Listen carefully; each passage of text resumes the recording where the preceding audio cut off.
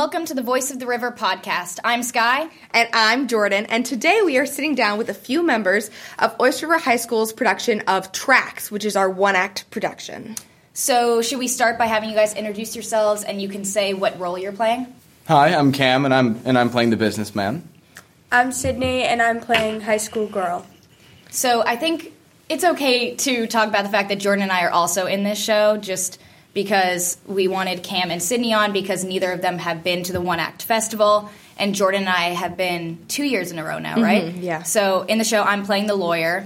And I'm playing the businesswoman. Cool. I think it'd be interesting if Cam and Sydney could kind of talk a little bit about the show, and just, we don't want to give everything away, but maybe just let people know what the idea is behind the show. All right, so it's about a bunch of people who end up on this one subway station, and they start talking, and they realize they're all from different places. Like my character, the businessman, thinks he's escaping a mugging. Running through Central Park. And he's running through Central Park, and then he cuts down to the subway station. Well, he starts talking to, like, the other characters, and he's like, oh, like, I ran through Central Park to get down to the subway, and then other characters are like, what do you mean Central Park? And everyone thinks they're in, it's all cities. Yeah, it's all... well, except for Indiana. It tends to be big cities until the high school kids show up. Yeah. We're kind of like the outcasts of the whole group because we come in later than everyone else, and for the most part, everyone's an adult or a senior citizen. And the high school boy and I are still in high school, and, you know, everyone else has their life figured out, sort of, and we're still in the part where we're trying to get into college, and high school relationships are a little shaky. I think that's one of the things that's so great about the show is everybody has a very clear story behind them. Right. So I have kids, and when we find out that I'm here in the subway, you know, I'm freaking out, like, where are my kids? What am I going to do? And everybody has one of those moments where they're trying to figure out, what does this mean? Why am I in a subway with all these different people? The coolest part of the show is definitely that all these people get to the subway, kind of have this panic attack. Why are you from a different place? How did we all get here? I don't remember getting here, this and that. And they realize from another girl that had already been in the station that they're all dead. Which is kind of, like, I don't know, when I heard about the show, I was like, how are we going to do this? Like, you know? Yeah. It's definitely had this big shock factor that you're like, what? Like, how does that make any sense? Right, and the weirdest part is that comes out in the first 10 pages of the show. So then you have another 30 pages where, like, where do you go from there? So throughout the show, each of the characters kind of has a monologue to talk about what their life is in the past, because a majority of the show is trying to figure out, are they going to hell or are they going to heaven?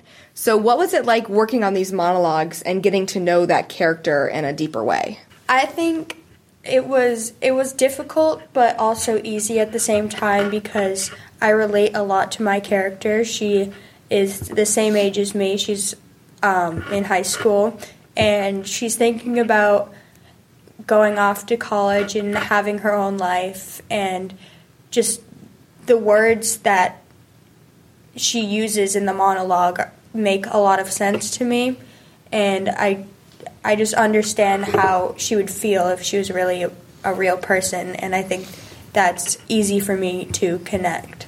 That's awesome. My character's was a bit more difficult to grasp just because I'm playing an older guy who's really in his late 40s, which I have no experience with. So I in shows, I tend to just stick around to my own age. There was the exception of Cuckoo's Nest. But well, you played an older guy in that, too. Yeah, not too much older, though. Yeah. That could have been 20s. a lot of different, it could have been a lot of different ages. But it's just a difficult thing to grasp that suddenly when I have stage, I have 2 kids, and I've got all these bills to take care of, and thinking about college for my oldest daughter. Like, I never had to think about that until I had to become this businessman. I think it's interesting because Jordan, Cam, and Oliver, your characters all have kids, and I'm trying to think, no one else talks about having kids, right? I don't think so. The old man mentions it. Right, okay. So how did you guys work with the fact that your kids aren't in the show, obviously, but, I mean, the whole mentality of the show is, what are you leaving behind now that you've realized you're dead? How did having kids play into that as your character? Yeah, that's a great question. I think my character, that is her number one priority in life. And in my little monologue, I realized that, I've been so busy with work that I haven't spent any time with my kids in the past 4 years. And now, I'm gone. They do not have me anymore. And I have to, trust that any work I did while I was still alive will carry them through the rest of their lives. They're both young, and they talk about being in Little League and just having that young mentality. So it's a lot of, oh my gosh, this is real. My kids that, I supposedly have been raising for the past, 8 years of their life, that's not happening anymore. And it's this major loss that she's feeling. In the show, I think Jordan is definitely more focused on her children. Mm-hmm. But my children only ever get mentioned once throughout the entire show. But I think it's really interesting why your kids come up. Yeah. It does get pretty interesting why they come up. Everyone has a monologue, and everyone's monologue, it's not really said to anyone. It's kind of, I don't know, I feel like when I'm giving my monologue, I'm obviously explaining it to the people on the subway station, but it's kind of for me to reflect, this is what I'm guilty about, and this is what I'm now dying with, you know? Mm-hmm. So I think everyone's monologues are that way. You have your boyfriend that you're leaving behind, and you don't really, you kind of were struggling with wanting to break up with him anyways. You're leaving behind your kids, which you feel guilty about, and then you have this thing that you're pretty guilty about.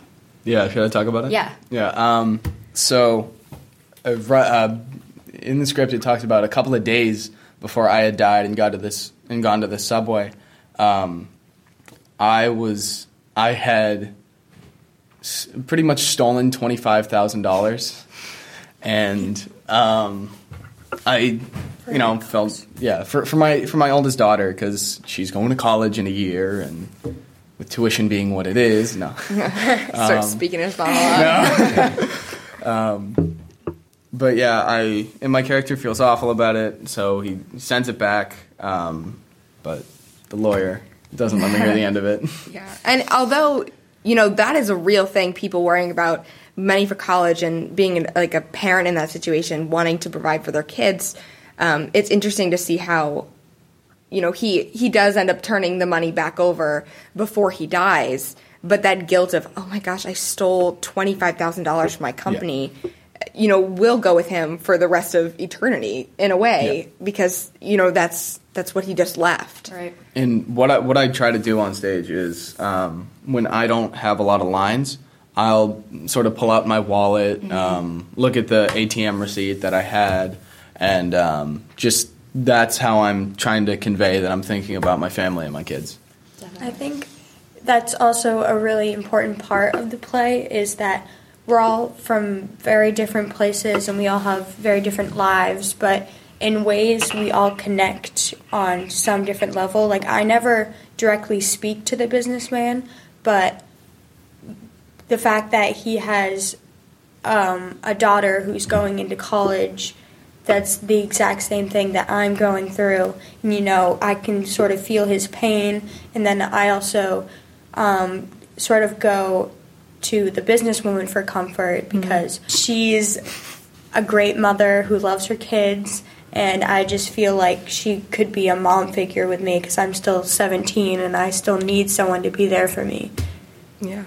I think I definitely on stage see you as kind of my daughter, because you're about the same age. Oh, that's cute. Nice. But I think it was definitely written that way, and I think I've tried to interpret it a way that conveys that. The same with Gabby. I feel homeless like girl, yeah. Because homeless girl's only a few years older than my oldest daughter. Mm-hmm. I think something that I noticed right when we first got the scripts and hadn't even started rehearsals, what was in the back of the script, it lists the one prop that each character brings with them, and it's very specific about what each person brings. So Jordan, as the businesswoman, brings her phone, and it's clear that she's always on her phone and very busy and too occupied with her life.